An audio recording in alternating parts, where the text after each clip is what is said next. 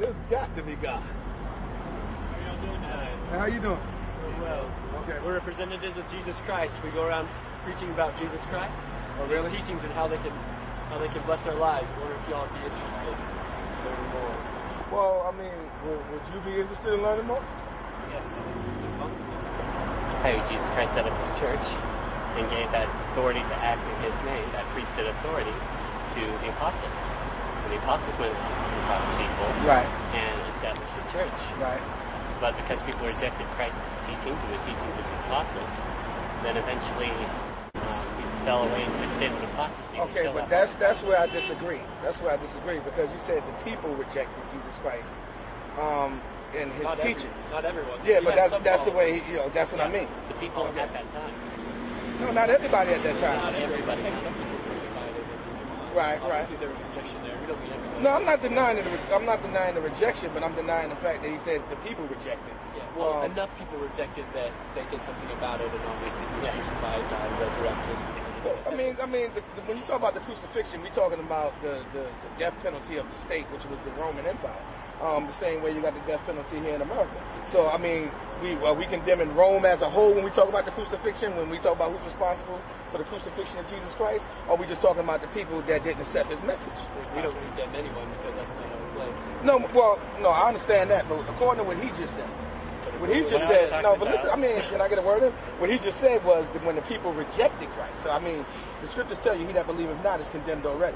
So I'm going according to basically what you guys say. I'm not accusing you of condemning anybody. But when you said when the people rejected him, the way the Bible reads, once you reject and don't believe, you are condemned. So what I'm saying is the crucifixion, the Roman Empire that crucified him, that had that penalty of death, are those the ones that condemned, or is just the ones that rejected? That's my question. Good question.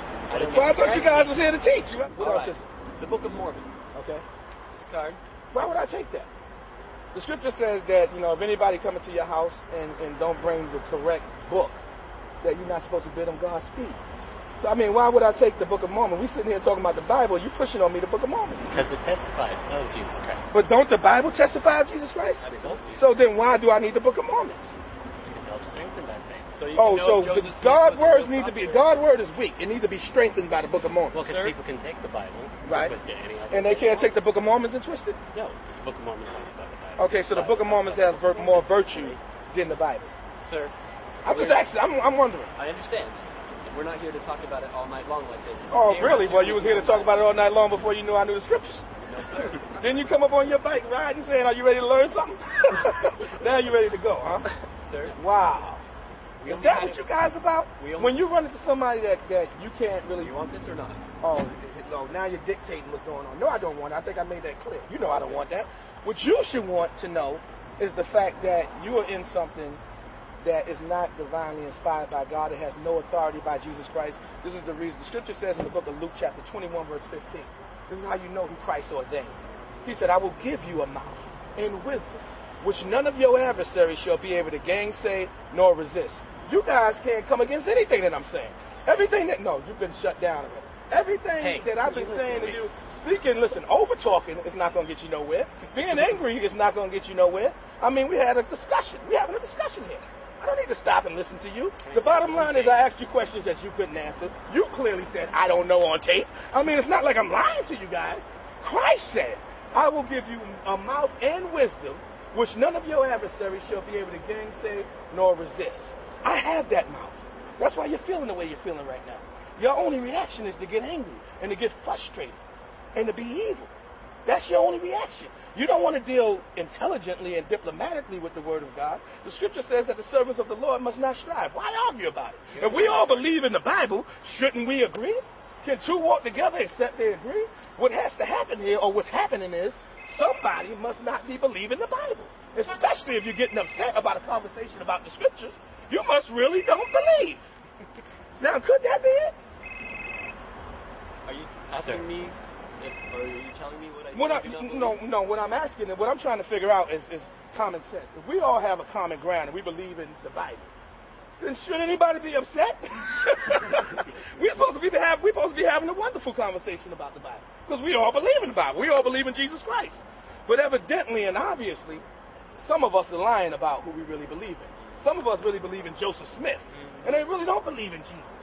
That's why when you preach Jesus, they get upset and say, sir, listen to me, and try to dominate the conversation because they can't talk diplomatically and righteously about Jesus Christ because you have not so learned Christ. If you have learned Christ and have been taught by Christ as the truth is in Christ, then you will know what the Bible is all about. Sir. But you don't know that, sir.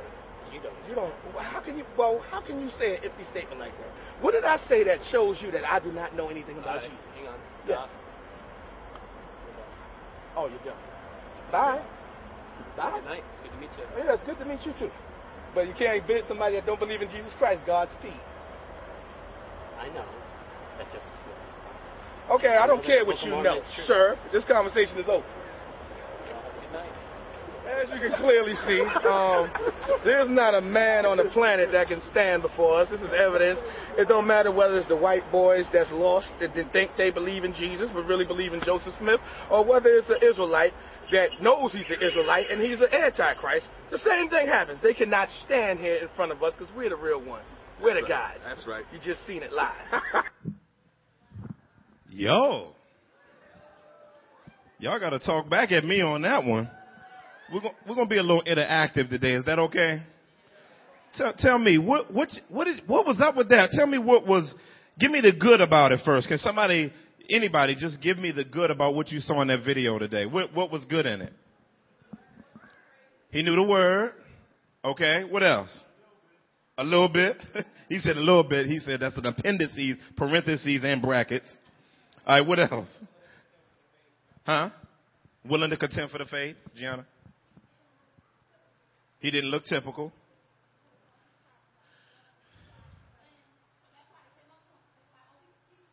Right. He knew a little bit more than they did. They kind of ran up on something they didn't recognize. Anybody else? Well, what else was good? He wasn't afraid of being rejected. Okay, good. That's real good. Boldness. What else? He didn't want to take the Book of Mormon from them dudes. Okay. It was 1 against 2. Wow. Mom, do. Cult against cult. Amen. I'll get to that in a second. Yep. He wasn't willing to compromise. He stood on the truth. Amen. What? Sister Christy? All right. Now you just opened the door to the next side. All right. What was like the no-nos in that tape? She said lack of humility.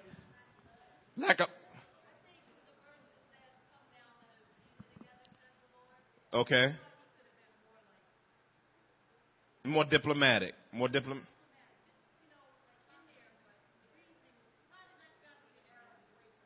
Okay, Sister Smith.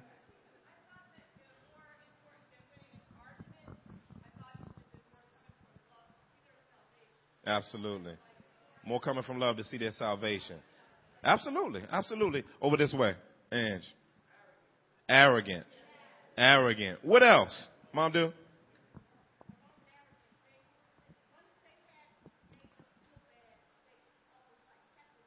Heckled them.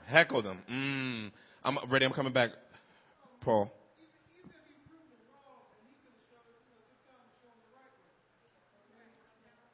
Didn't exhort impatience. Ready, and then I'm coming over to Darryl. Say that again. Misquoting the scriptures? Absolutely, Darryl. He didn't give him the gospel. How about that? He did a little bit in the beginning, but it kind of got off on something else. Clarity. He didn't offer him salvation. Mill.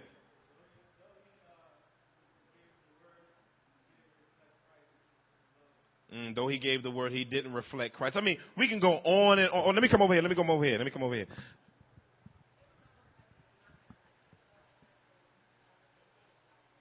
He was so self-exaltation.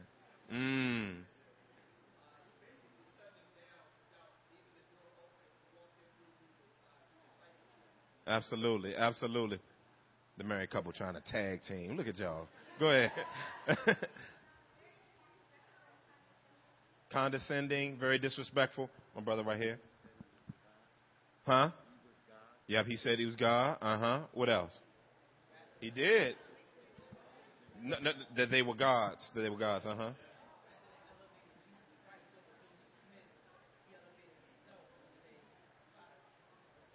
You got to say that in the mic. I got it. Everybody got to hear that. Come in. Say that in the mic. What you just said. Rather than elevating Jesus Christ over Joseph Smith, he elevated himself as like all-knowing, powerful. That's real good. That was real good. I was wondering if they ever want to become Christians because of that interaction with. They might not never want to become Christian because of that. She said because of that trash. You are so crazy. That's a Missy term, y'all. Y'all gotta go ahead, sis.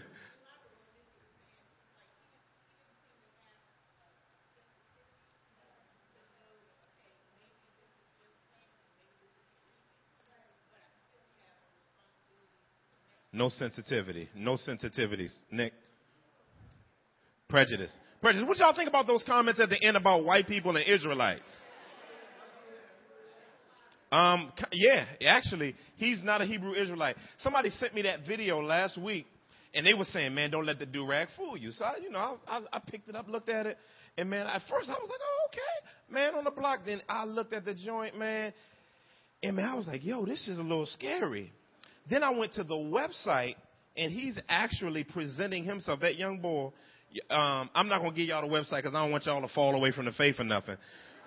But he's the leader of a cult of thousands of people who believe that blacks, Indians, and Latinos are the true Israel. And he's teaching that the Holy Spirit is not the ultimate comforter, but he's the new comforter. And so but you'd never know that from the convo, right?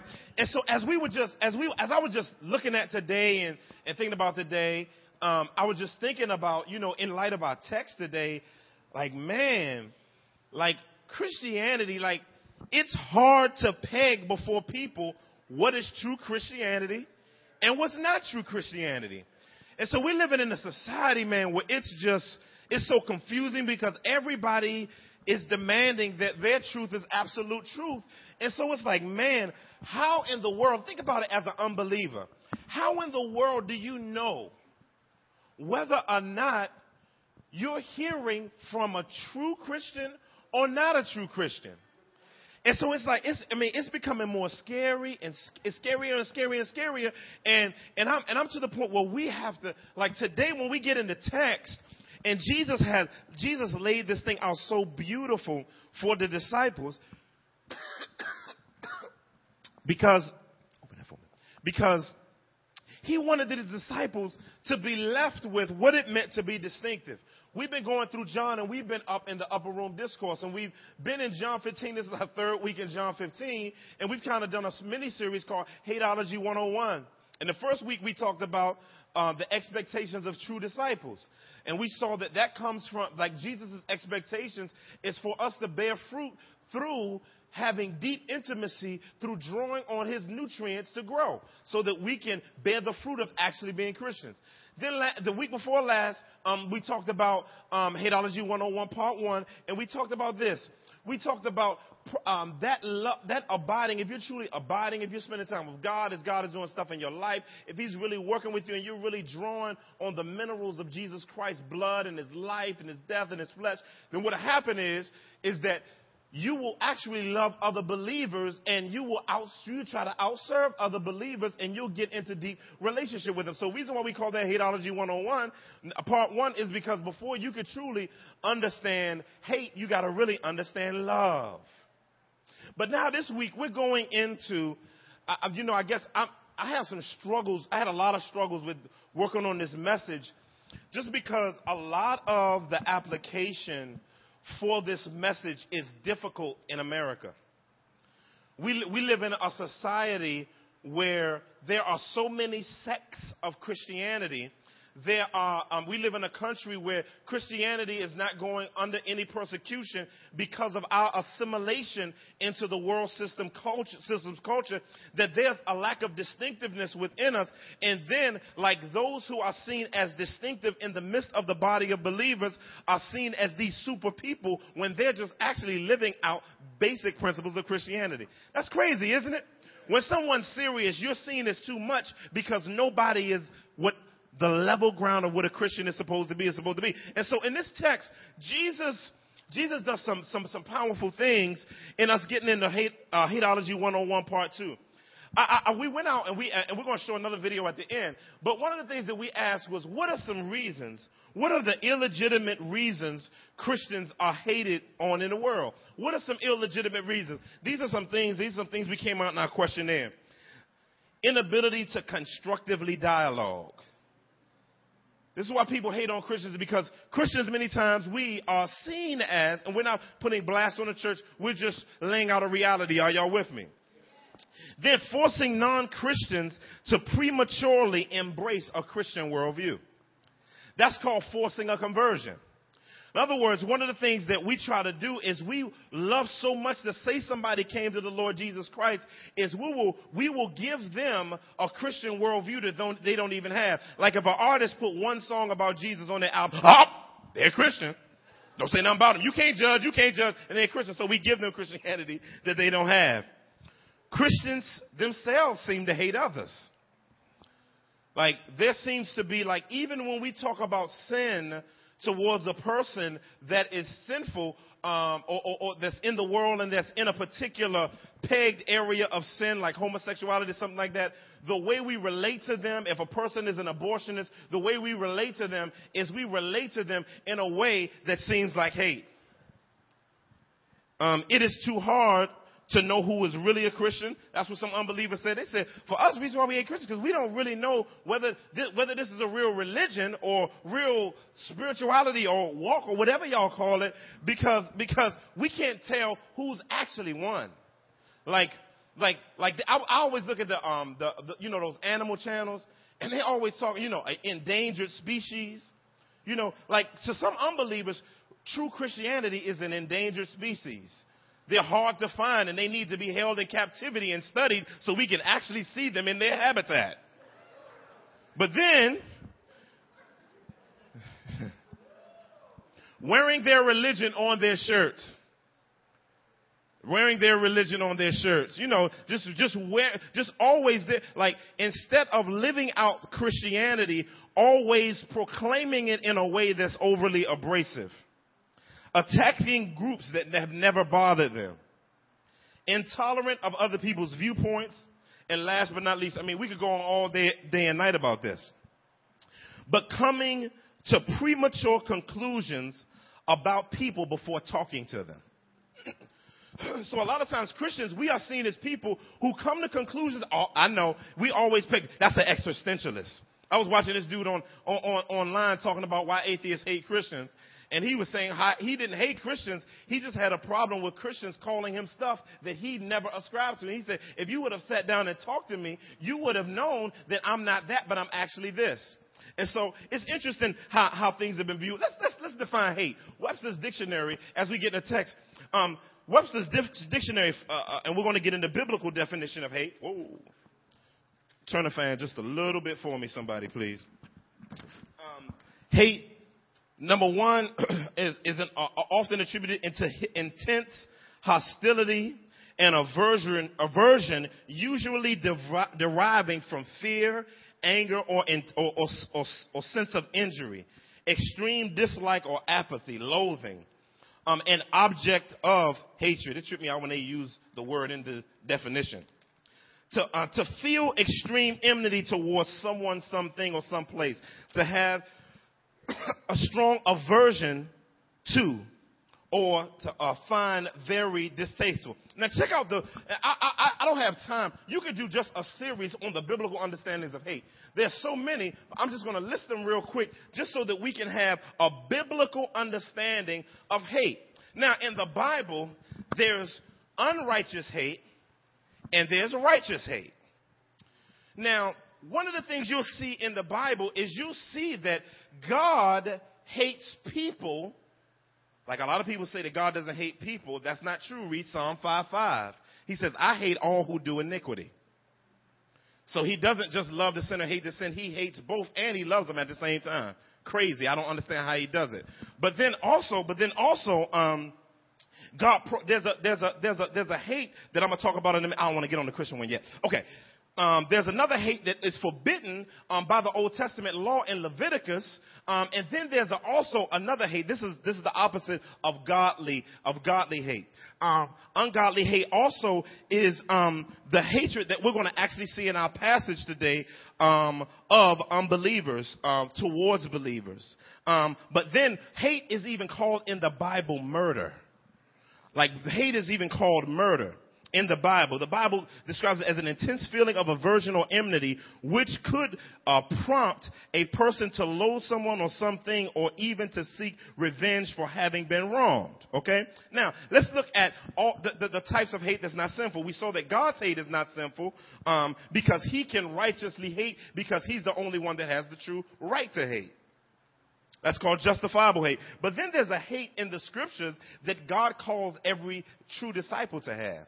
And that's the hate that he says, if you love your mother, your father, your cousin, your stuff more than me, he said, look, you're supposed to hate all of that in light of the gospel. Now, what does he mean by that? He means that in comparison to your love for your discipler, Jesus Christ, that in comparison to the way you love others, your love for Jesus Christ is so many light years beyond your love for others that it looks like hate.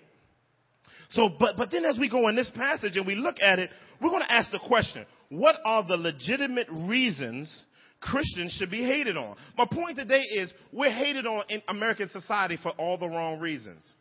But we have to re-identify, and we're going to show that we don't go seeking out hate, but hate is something that's a byproduct of walking with the Lord Jesus Christ. You still with me?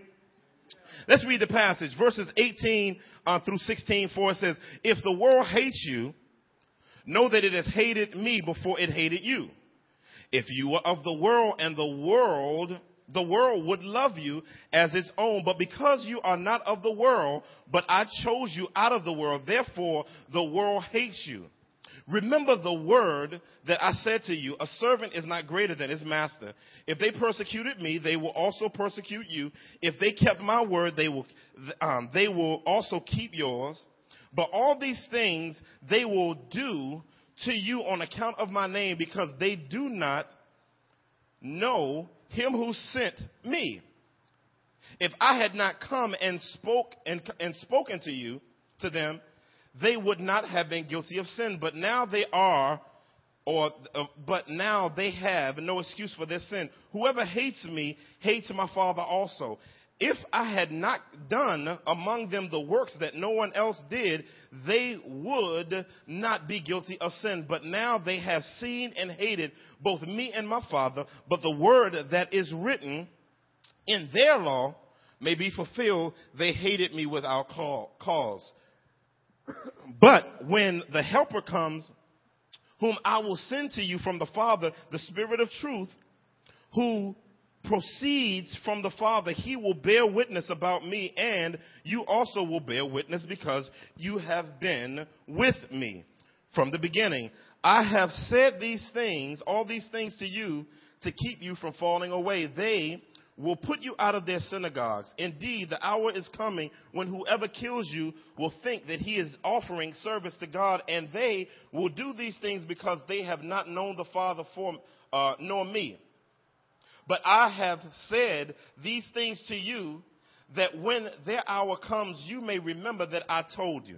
Jesus is still preparing his disciples for his departure. And in him preparing them for his departure, he prepares them for the inevitable two-sided response of what it means to be. Because remember the week before last, we talked about Hateology 101.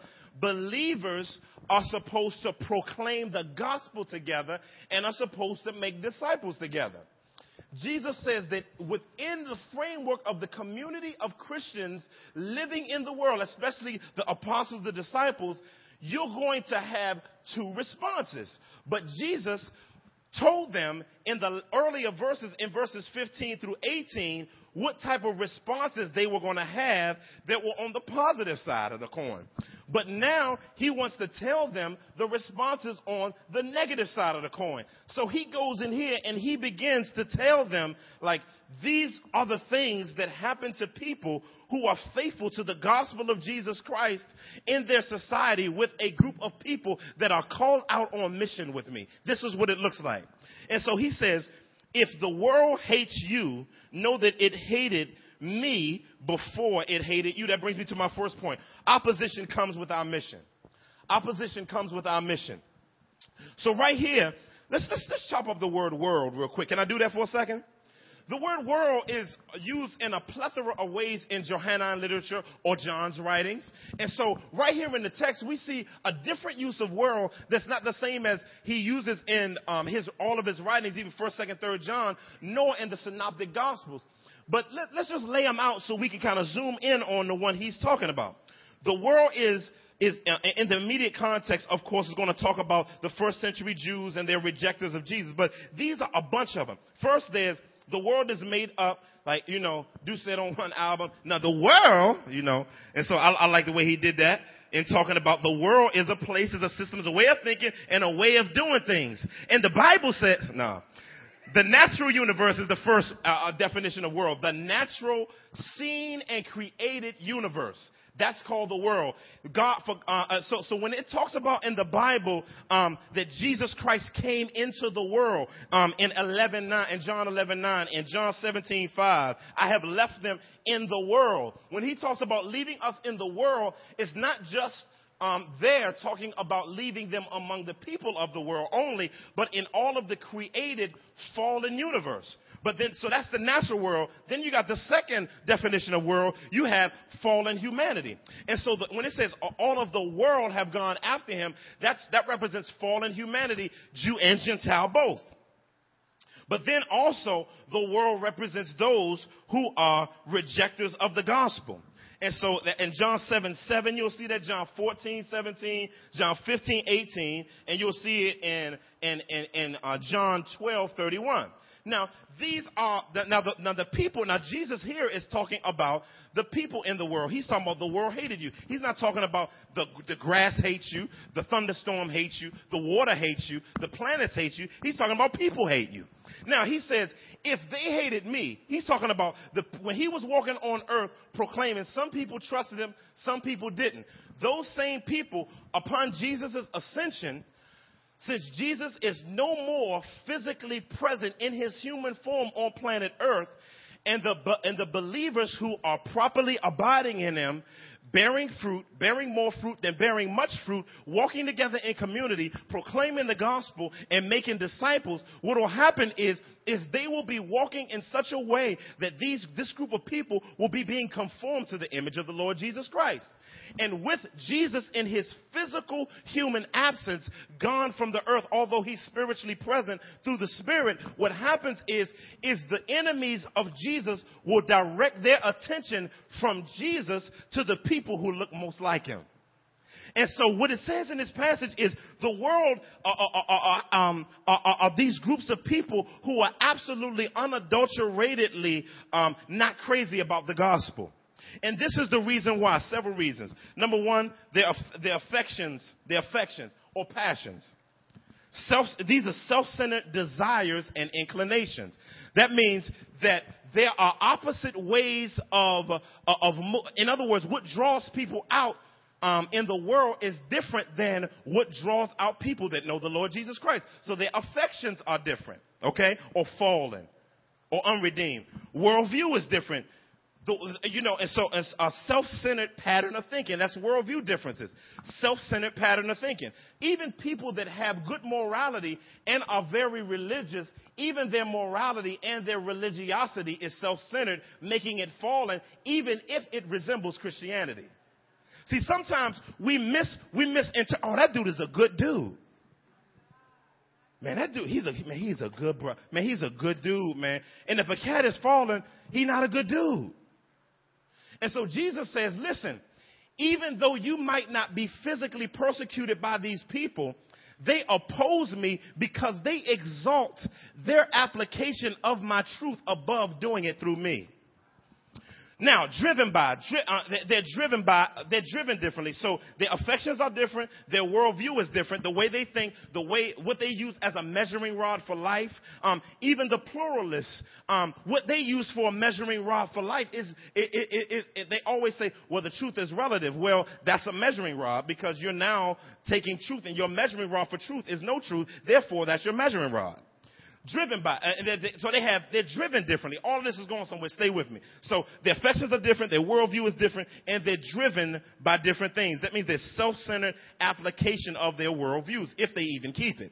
And so they have different passions than ours. They have a different way of thinking than ours, and they have a different way of doing things from those who are discipled in the Lord Jesus Christ. So this comes with the mission. So the steeds of the people that hate believers based on the believers walking and looking like Jesus Christ, not like that.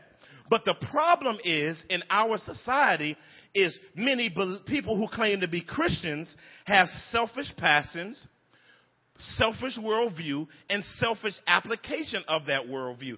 Even in sometimes in our understanding of the Bible, it's selfish, like our brother or this cat, whoever he is, because it centers on us and not on the Lord Jesus Christ.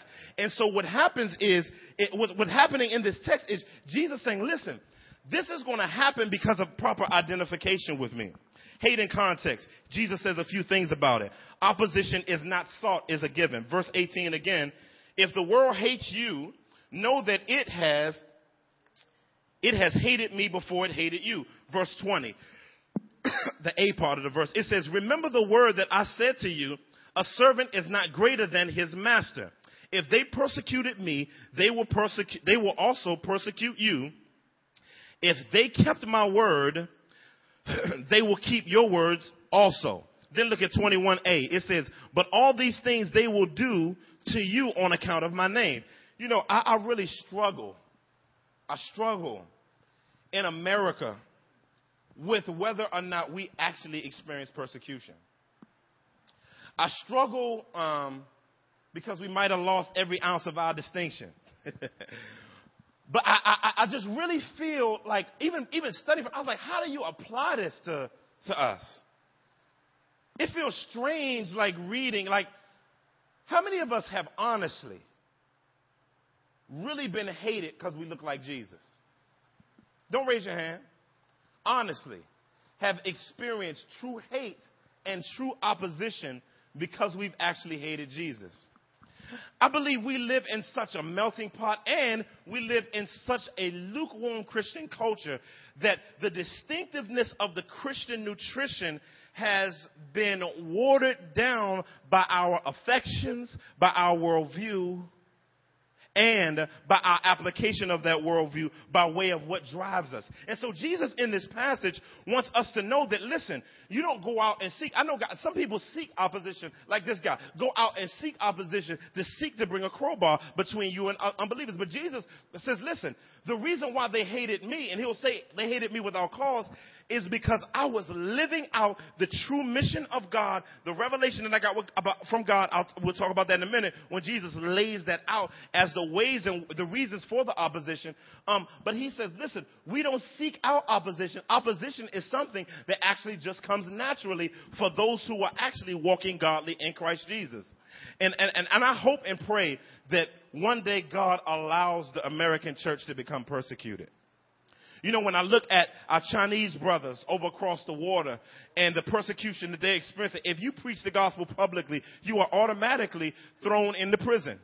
So there's very little of that in America. There's not many places you can go. I mean, they'll look at you stupid, but the reason why the distinctiveness of the gospel doesn't call persecution in America is because Christians have been all talk and no action. And because of being all talk and no action, the gospel seems void and the way of Jesus Christ becomes maligned. In other words, we're supposed to be, and we'll look at 1 Peter 4, verses 14 through 17 in a second.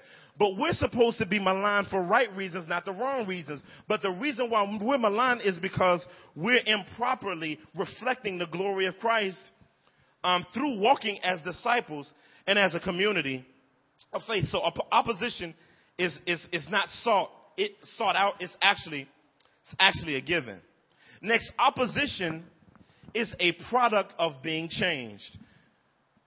A product of being changed. Look at verse 19. He says in verse 19, he says, if you were of the world would love you as its own, but because you are not of the world, but I chose you out of the world, therefore the world hates you.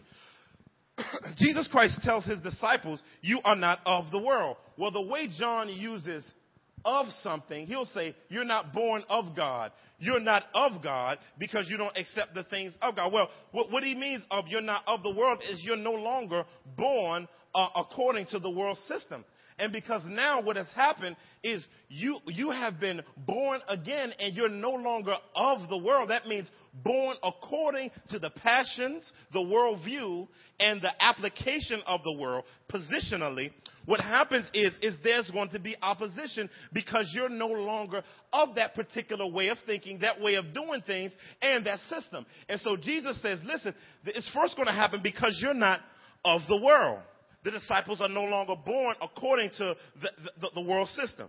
But not only that, we've been disassociated spiritually by being chosen. Jesus says, he says, but I chose you out of the world.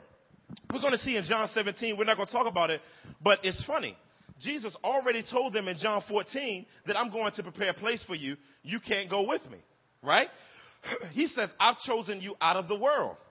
So we'll see in John 17 that he doesn't take them out of the world. He leaves them in the world, but they are to be spiritually disassociated with the unbelieving populace. And I'm going to explain that in a second. So being chosen means to be born of God with purpose. Born of God with purpose. To be chosen is the word that we get our word election from, which means that Jesus Christ has sovereignly set aside a crew of people for a specific purpose. Not so we can stand aside and clap our hands and enjoy singing Kumbaya and eating snacks together. But we've been changed and we've been called with a particular purpose in mind. Not to live out our dreams, not to live out our passions, but to be conformed to the image of Christ so that we can find our eyes, his dreams, so that our dreams can be, and passions and vision can be seen in accordance with the reason why he chose us. Now, so Jesus says, listen, the reason why they're going to not like you is because I've chosen you. That means when you get chosen, you get a new heart, you get a new spirit, and the Spirit of God is in us, and then we're able to walk in his statutes, Ezekiel. Right? But that means that we're the opposite. That means our affections are supposed to be Christ-centered desires and inclinations, worldview, Christ-centered pattern of thinking. We have received the mind of Christ. Stay with me. And driven. We're driven differently. Christ-centered application of the mind of Christ. Every Christian at salvation, when you were chosen to salvation, 1 Corinthians 2 verses 14 through 16 says that we have the mind of Christ. So now you have the construct imputed within your mental cavity in your spirit, the ability to understand the truth of God's word. But what happens is at salvation, although we've been chosen and changed, the information that drives us in the worldview of God to apply it is not there. Therefore, we must inject in ourselves the word of God that the Christ-like mind that we have can utilize. Because although we've been given the capacity to think thoughts like Christ, because Christ has redeemed us, many times we misappropriate the mind of Christ by living out a worldly philosophy of life rather than a redeemed philosophy of life. Therefore, losing our distinction, looking more like the world rather than God's worshiping community of disciples. But this does not mean that Christians do not interact with the world. A lot of people look at us being distinct, and a lot of Christians begin to retreat. There are three types of people that's out here. There's the separatists, there's the conformists, and there's the transformists. There's the separatists, there's the conformists, and there's the transformists. The separatist is the person that sees a passage like this and develop a subculture of Christianity that they make spiritual. So if you're not like this, you're not a Christian. Let's separate from culture. Everybody that comes into our context, let's change the way they look so they can look like us, therefore being more Christian. Let's separate from, don't go to the movies. Don't go over there. Don't go down South Street. Don't go over to University City, over in that part of University City. Don't go in that store. Don't even walk past the magazine section. They got magazines in there. Don't go in the store. And so there are all of these prohibitions. There are all of these laws. And so what they do is they develop a list to go beside the Word of God to help you keep the Word of God, but then the list becomes the Word of God, and the Word of God is the exalted, the separatist. And so Jesus says being a separatist doesn't make you distinct. What's funny is during the monastic period of the church, what was crazy is Cass was like, man, the world is hellacious. We got to dip. We got to get out of here. So Cass started doing monasteries, becoming monks, talking about, man, I'm not having sex no more, or I ain't never going to have sex, man. What I'm going to do, let's build us a monastery. Let's put a bunch of books in there, get some candles, and eat bread and water, and call it a day.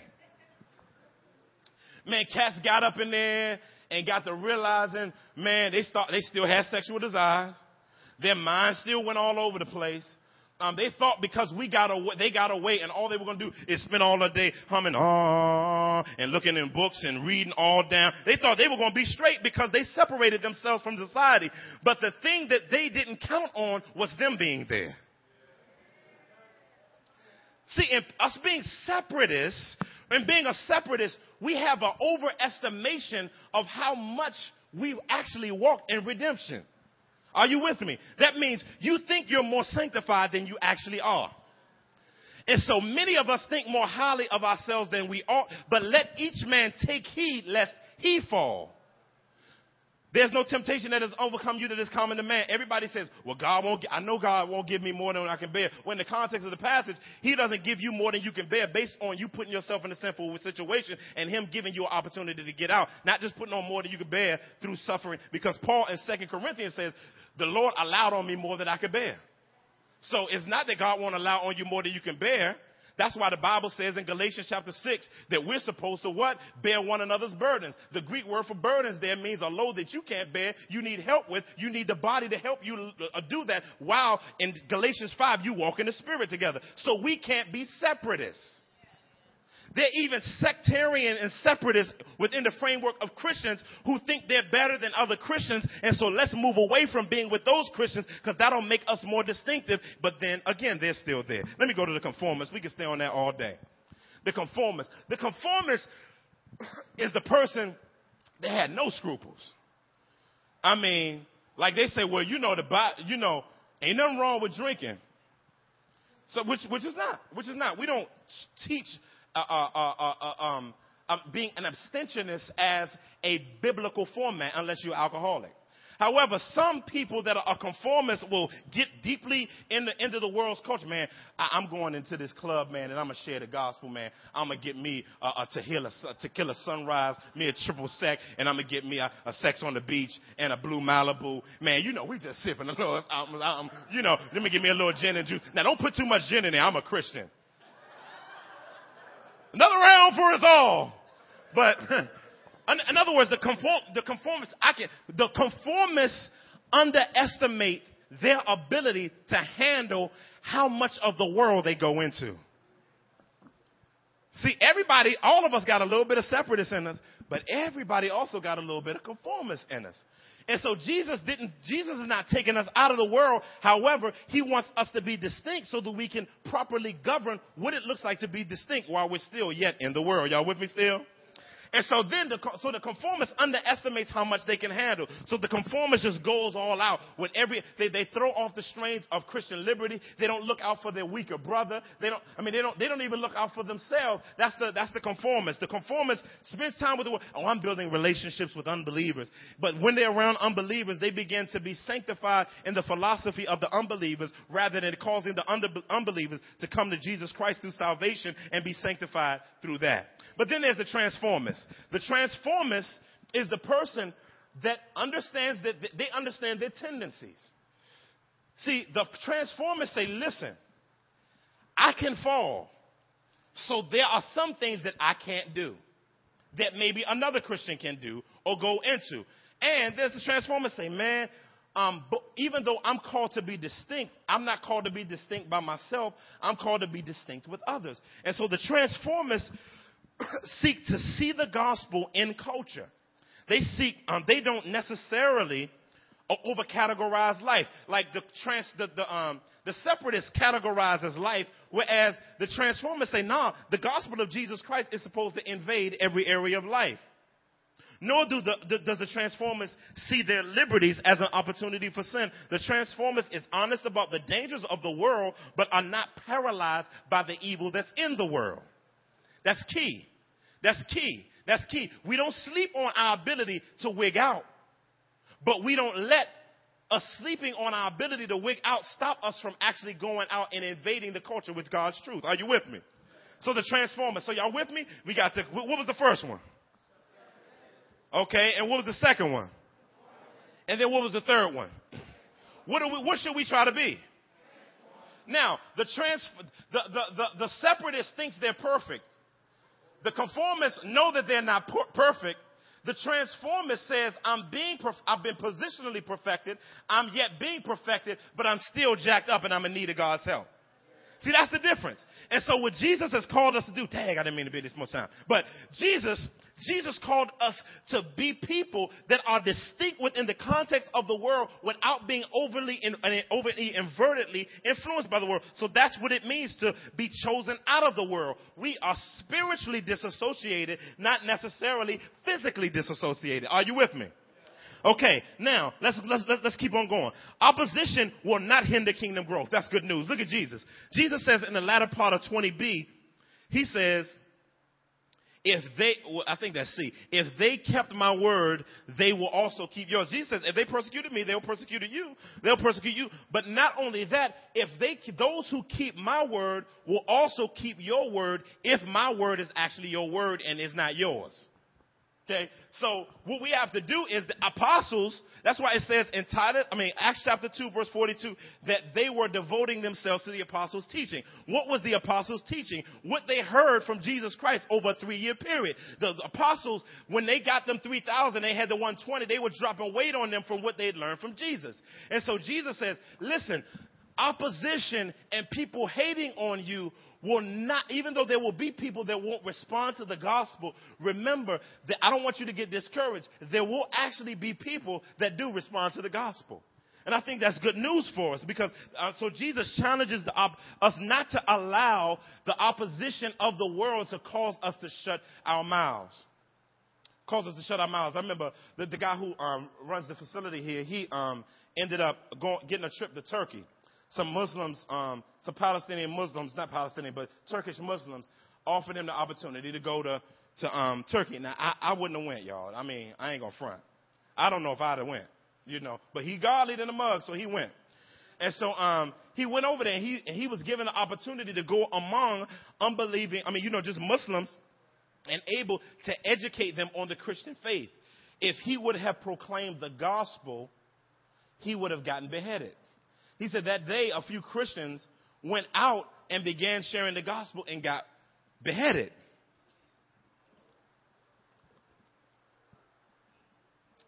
Can you imagine that? Can you imagine? Let's think about this. You preaching the truth of Jesus Christ. People coming to get you.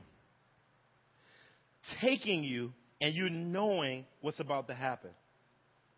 They put your head down and they commence to slowly sawing your head off. Can you imagine that?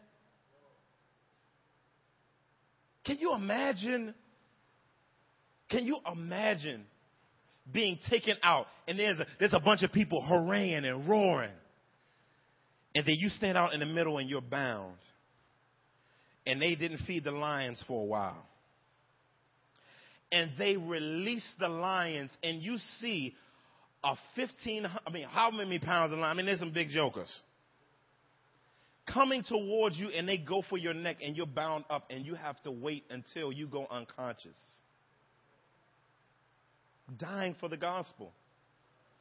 Jesus says the persecution of the church won't stop the building of the kingdom. It'll be a part of the building of the kingdom.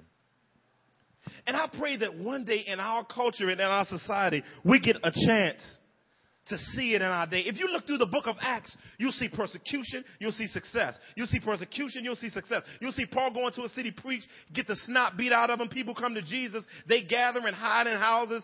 They let him out in a rope and get him out, and he's gone. In the midst of persecution, there's always success. But then we go further and we say, opposing parties experience grim consequences. Look at verse 21. It says, but all these things they will do on account of my name, because they do not know him who sent me. If I had not come and spoken to them, they would not have been guilty of sin. But now they have no excuse for their sin. Whoever hates me hates my Father also. If I had not done among them the works that no one else did, they would not be guilty of sin. But now they have seen and hated both me and my Father. But the word that is written in their law must be fulfilled. They hated me without cause. What's funny is Jesus lays out the fact to his disciples. He says, listen, those who persecute you and reject you won't get away with it. I remember when I first started trusting, when I first started walking with the Lord, and I was kind of like my man on there, but I think I was a little worse. And man, one time I was talking to the dude from the Nation of Islam. And I, you know, I used to read the warning passages for people not believing. And he'd be, you know, a black man is God. And I go back with him. I said, nah. He said, well, you serve a white God. I said, nah, God is spirit. And we was going back and forth. And we going back and forth. And at the end of the conversation, he debate, he go forward, I go forward. At the end of the conversation, I said, guess what? I said, man, I'm going to be standing beside Jesus with a white linen outfit on, cleansed of my sin. And I said, on the day of judgment, I'm going to look for you.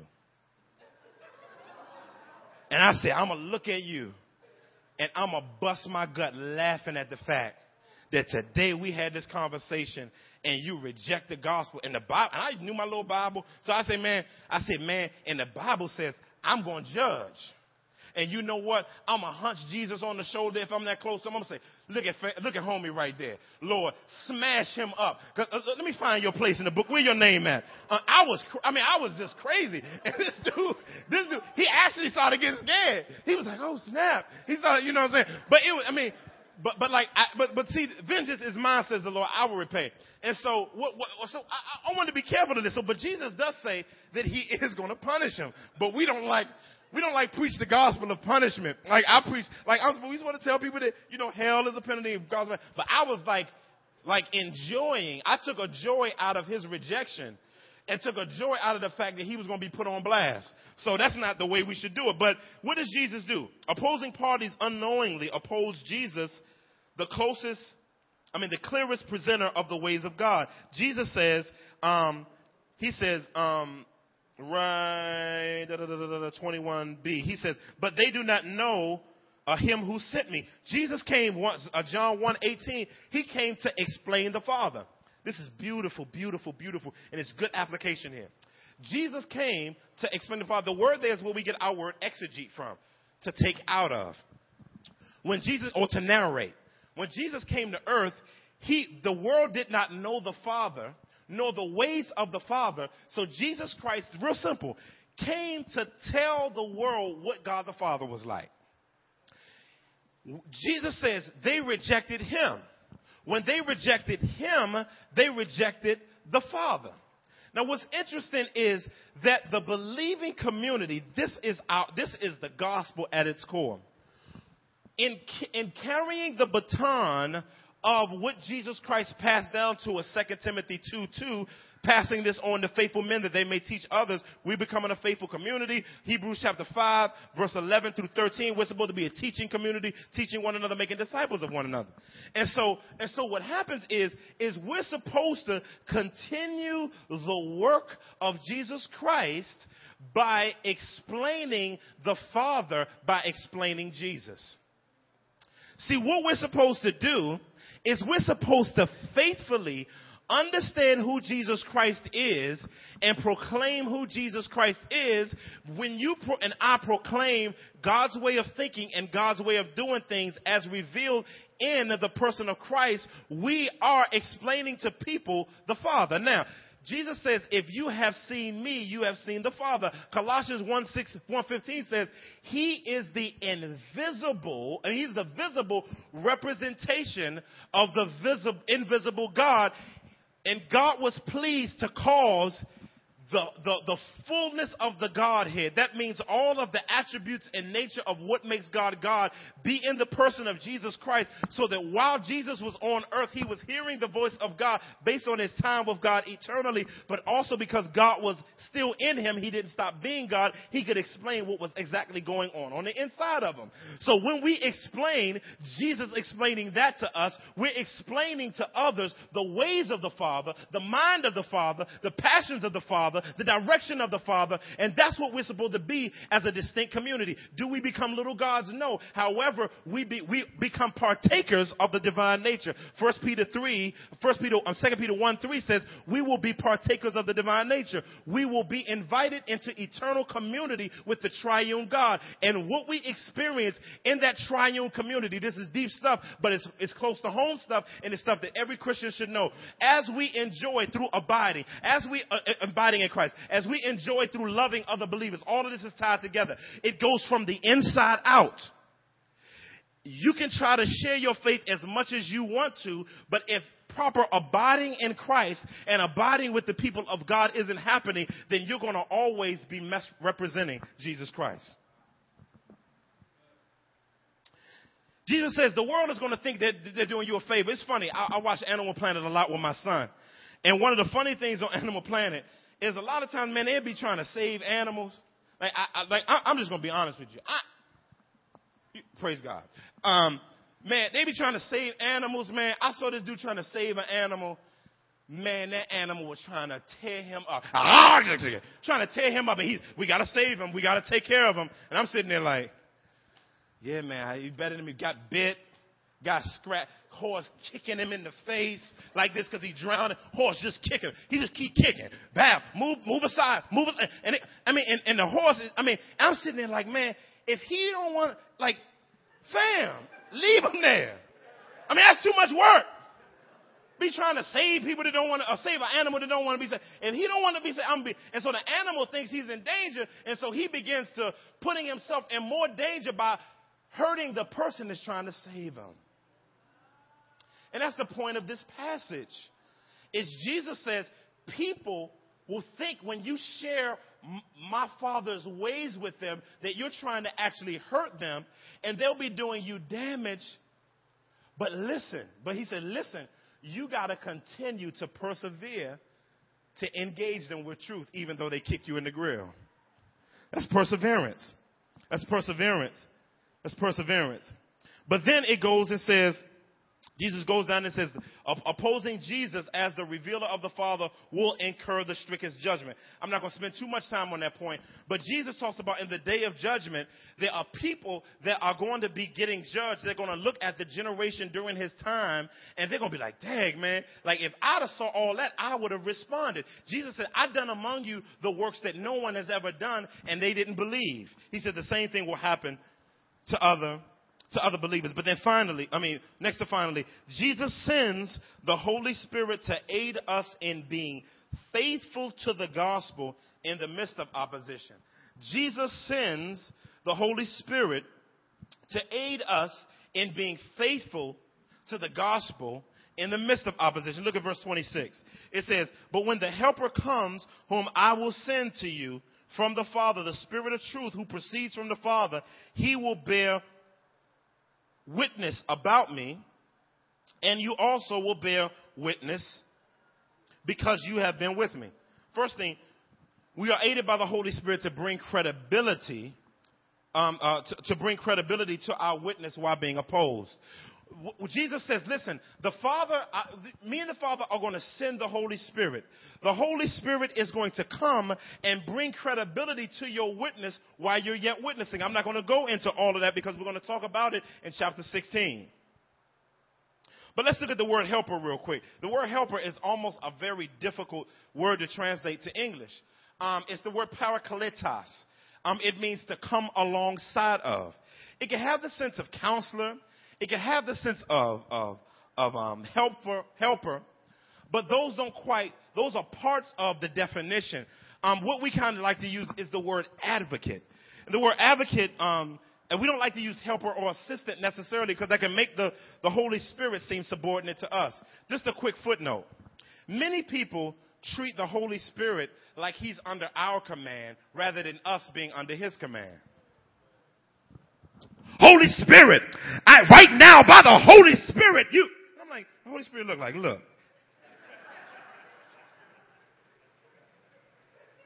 Holy Spirit, let it come down. And the Holy Spirit like, dang, y'all dissing me. I'm not an it, I'm a he, fam. I'm a person. But we spend a lot of time commanding the person we're supposed to be under the command of. So we got to be very careful of commanding the Holy Spirit when we're actually under the Spirit's command. Little nugget. But then, not only did the Holy Spirit bring credibility to our ministry, to what we do, but also we must bear the marks of having been with Jesus. Well, in this passage, Jesus is specifically talking to his apostles. He said, because you have been with me from the beginning. Now, what does that mean? Him being with them from the beginning? Because they've gotten all the teachings and they've been discipled, and the imprint of who Jesus is on their lives. And so the reason why I want you to bear witnesses of me is because I've shared with you everything that the Father has given to me. Well, that's passed on down to us. And so as believers, although the Holy Spirit in this passage, of course, is responsible for the results and the empowerment, the disciple must show courage in taking responsibility to share the gospel through both life and lips. So it's the Holy Spirit's responsibility to bear witness when we share the gospel, but he also goes before us when we're sharing the gospel. It was interesting, and all of this, remember, is done during hostility. It's interesting that in 1 Peter, the book of 1 Peter is about believers being faithful in the midst of opposition. Believers being faithful in the midst of opposition. And he tells you, listen, pay your taxes even though you're under opposition from that government. Still go to work and submit to your employer. Husbands and wives, don't stop being husbands and wives. Husbands and wives, don't stop being husbands and wives. And he goes all the way through with that. But in this passage, it's interesting that Jesus Christ tells us, don't stop sharing the gospel even in the midst of opposition. I remember one time, blew my mind. My wife, it was a few falls ago. She had to have 8 surgeries on the same area. She had gotten a mesh in her belly, and they ended up poking a hole in her intestine, and she was just leaking bile for days, just leaking. So they had a wound vac on her stomach, and I was like, dang, I know she is sick of going to the hospital. And so this woman was discipling my wife, and so she had a good relationship with her. Found out that she we used to go to Russian countries a lot. And so one of the texts was from Russia. And my wife had been trying to, and it was blowing me away, and she was more concerned about sharing the gospel with this lady than she was about the fact that her stomach was leaking. And so she called her disciple and said, look, do you have any Russian Bibles? And she got the Russian Bible, and one day the Russian lady came in, and she wasn't a believer, and she gave the Russian Bible to the lady. And the lady grabbed the Russian Bible. She opened the Bible and just began to weep profusely. And she said, I can't believe I've seen you in this hospital 15 times, basically. Hospitalized. How in the world are you concerned about getting, not just sharing your faith with me, but getting a Bible in a language because I have a hard time with English? And she was wrecked for the rest of the time being there. But I was applauding my wife because of the grace, that the Holy Spirit was giving her to remain faithful in the midst of opposition. And so that's what we're all called to do, is to remain faithful no matter what we go through. Us going through difficulties is not an excuse for us to wig out. But we're still called, that's when it's real. See, if we wig out because of the circumstances, then that means we weren't really walking with the Lord in the first place. But then finally, we find comfort in being opposed for the right reasons. Jesus says, last and not least, he says, I've said all these things to you to keep you from falling away. Jesus says, listen, I don't want you to allow opposition to make you think that I'm not with you.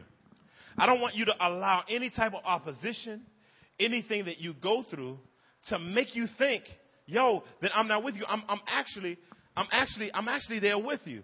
And that is an affirmation of the fact that I'm doing something. The word of falling away here is actually the word that we get our word apostasy from. People falling away from the faith. He says he doesn't want Christians to become confused and to begin to fall off because difficulty comes our way. So hateology principles. These principles is opposition is a part of our mission. That's an ultimate part of our mission as being under the rule of the Lord Jesus Christ. Hate is that's a part of our mission. Opposition is not sought; it's a given.